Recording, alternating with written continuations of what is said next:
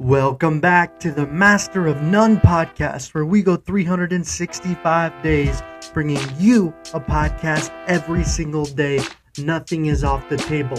The intention of this podcast is to master the short form podcast as well as informing, as well as entertaining. So sit back, relax, and listen and enjoy the show. Okay, so getting into the topic tonight, first of all, we have reached a milestone on the Master of None podcast. If you have been following me on Instagram, you can see I'm very excited. If not, go follow me on Instagram at the Master of None podcast, where I've been talking a little bit about some exciting news. We currently have ads. So within Spotify, it takes a lot of work to get ads released. Some people do it quickly, some people don't, and I've been able to hit the mark. So I'm incredibly excited, and meaning we now have ads running on this podcast. One milestone of many. So with that being said, let's get into the podcast. So this is a story that is pretty intense. It's kind of going over something that happened. I'm going to go ahead and play this audio just to give you an intro to it. Of what happened here this morning, but again, it has been confirmed that 3 people died here this morning.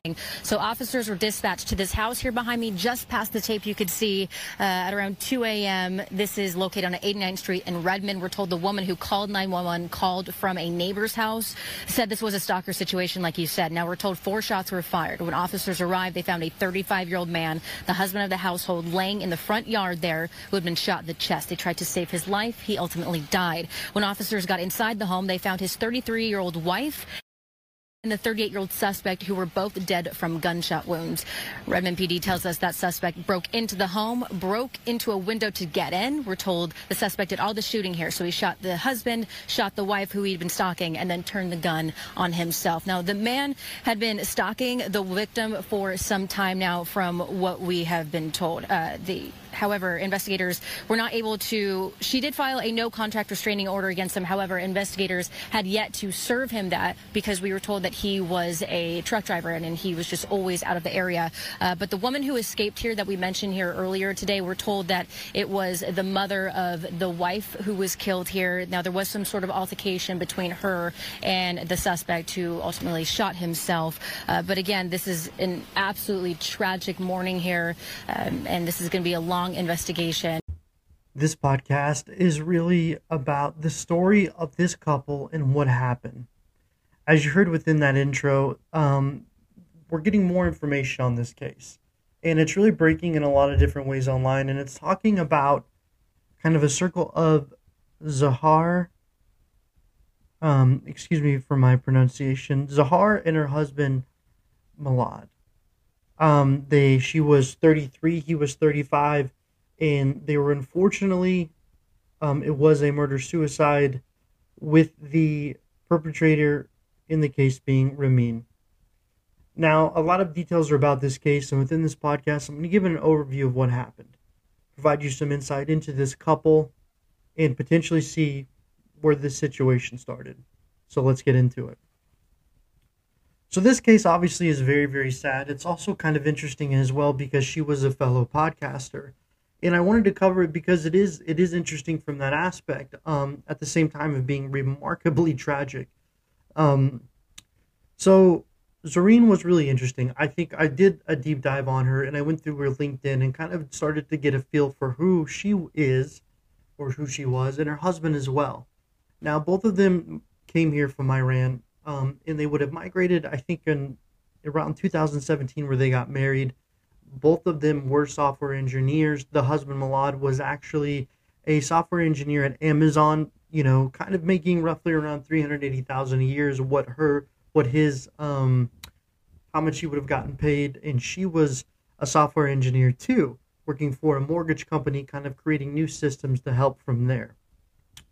Well, she started a podcast, and within this podcast, what was happening is she created a premise based on the fact of helping people who speak Farsi, which is a language of Iran or Persia, help them to navigate the software industry.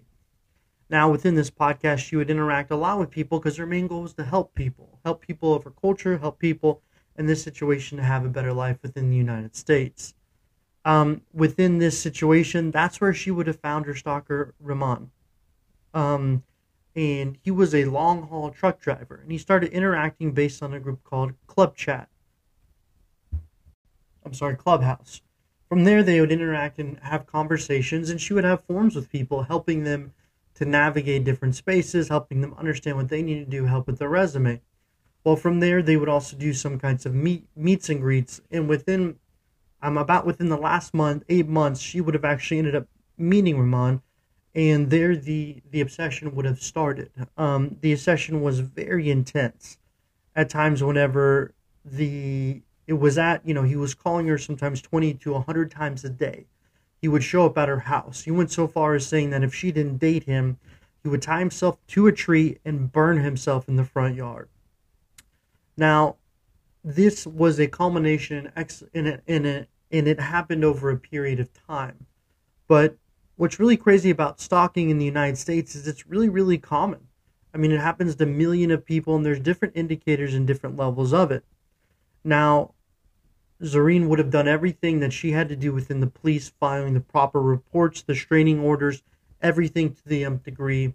But in this situation, in my opinion, the law force and the police system failed her and her husband. And I can get a little bit more into that. But what happened within this situation is he started this podcast, and she was helping a lot of people. And I did a deep dive in Malad too, and I could tell from his website, I looked on his Instagram, kind of got a feel for him, and he was from Tehran, which in itself is just amazing to come to the United States and have such an incredible job and work really, really hard as a software engineer. Now, from Tehran, he would have come here and he would have built himself as a career, and he had a blog post. And he posted a lot around 2017, and then he reposted once we had the situation with the woman in Iran who was unfortunately killed based on what she was wearing. He posted about that and talked about how unfortunate it was for the family, and I read through it. I actually did a podcast on this. Well, the woman was Mazamin, but her name was Nikki, and he wrote a long form about it, and he hadn't written anything since 2017. He wrote this last October, so clearly it really moved him. Within on his blog post too, there was a lot of information on how to help people who spoke Farsi get jobs in the software industry. So they both had a passion about helping people. I think that's what makes this couple so unique. They also purchased a house in Redmond, Washington, which is about $1.6 million. So they're doing well. The average price of a house here was $1 million, and I think the national average is around $300,000. So stalking is a really serious issue, and it's hard to track. I mean, if we look at the stats, there's over 500,000 stalkers within the United States at any given moment. 25% of these stalkers are women, and the majority of them, 74% is men. So what happened? Well, it seems like at some point the stalker became unhinged. He was from Houston, Texas, and he was a truck driver. He was actually married to a woman and had a kid.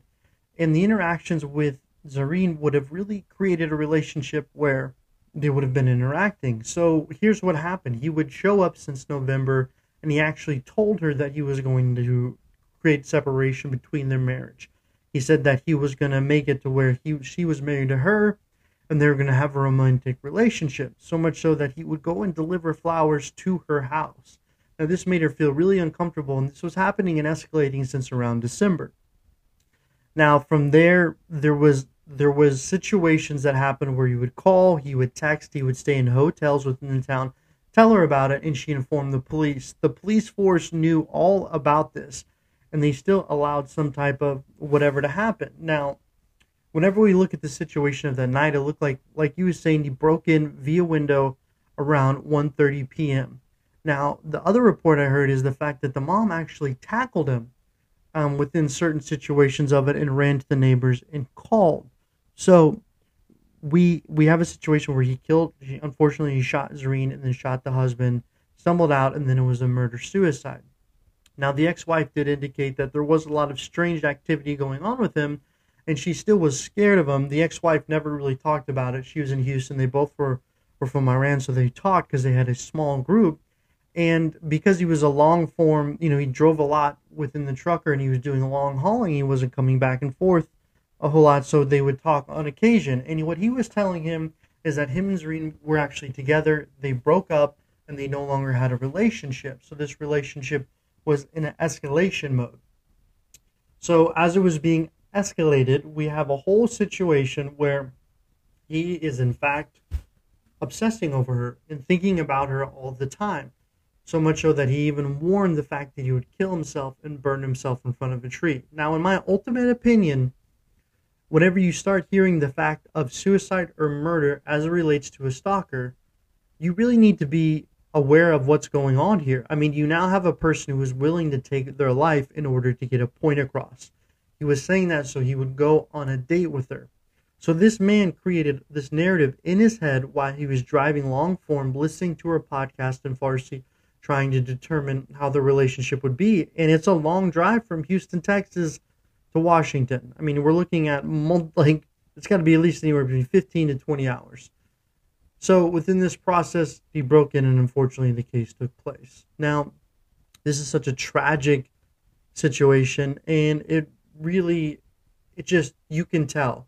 Like when I look on her Twitter, she's posting a lot of stuff about freeing Iran, the Iranian Revolution, creating a lot of independence, talking about how the Ayatollah in themselves have worms in their brains and how it's just Iran needs to change. And her husband, or Iran, her husband is doing the same thing. He's posting, and it's a whole community built to help people. So it's really tragic that within this occasion, she was trying to help this man get better in the United States. She was living out what I would call the American dream. I mean, to go from Tehran and within the first generation, not even a second generation, be able to accomplish this is truly amazing.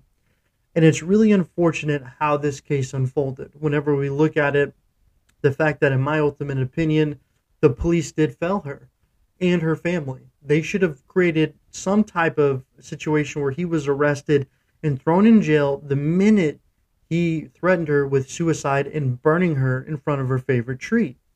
I mean, the guy was so detailed that he was calling her friends. He was calling everyone that he could call. He would have to change numbers. He would change different phone plans and target everyone he could within her circle. So much so that I cannot find that much information on Zohreh.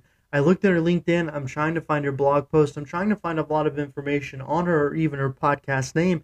And I have no idea where it is. And I wouldn't be surprised if she took a lot of that information offline as a result of dealing with this stalker. I mean, the husband only knew about it since November. So from that, it's like there wasn't a lot known, but we're looking at about 4 months of really that this stalker was probably rearing up and really pursuing very hard. So much so that he even called a band or potentially called a band to perform in front of her, but changed his mind at last minute. So he was investing all of his time and energy into her. He was really wanting to have some type of relationship. He knew she was married and he was still pursuing. And here are the 10 signs you have a stalker. Obviously she knew, but it's like, I think everyone's aware of it, but it's like he hit all of them. Lurking around your workplace or neighborhood, he did that. Watching you, he did that. Repeated phone calls, so he did that. Stalking signs, giving gifts. He gave her flowers. Boy, sometimes that dyslexic is so weird. Rescuing you. So we're looking at these different signs. So manipulating, keep calling the friends. So use the internet to follow you, which really makes me think so she cut down on a lot of stuff on social media, probably to protect herself, isolate you from your loved ones, act violently or threaten you, too much unwanted contact. This is so sad, I had such a dyslexic moment earlier where I spelled stalkers, and the information came up as like stalkers for grocery stores. Okay? This is what I deal with. I had to recheck the spelling, but here it is. Based on the highest presented rates and established that there's 12.1 million women and 3.7 million that are stalkers, STALKED, at some time in their life, and 6 million women and 4 men are stalked annually in the United States. And they're so obsessed. It's like many will be stopped after they are arrested, prosecuted. So it's like there needs to be better federal laws put in place to stop stalking. So all in all, very tragic situation. Looking at this family, looking at this married couple, they were so young. Life was just starting. They built a home for themselves, and they had great jobs. They looked like they were well established, and they wanted to help their community. They can tell that there was a lot of stuff going on within Tehran they didn't like. and they wanted to pursue freedom within this country and do it any way they can, and they work so hard. For me, this is a tragic case, and I do think that they did everything they're supposed to do, and at the end of the day, the police should have done a better job at protecting this family based on what happened. Thank you for listening, and we will get back to you tomorrow.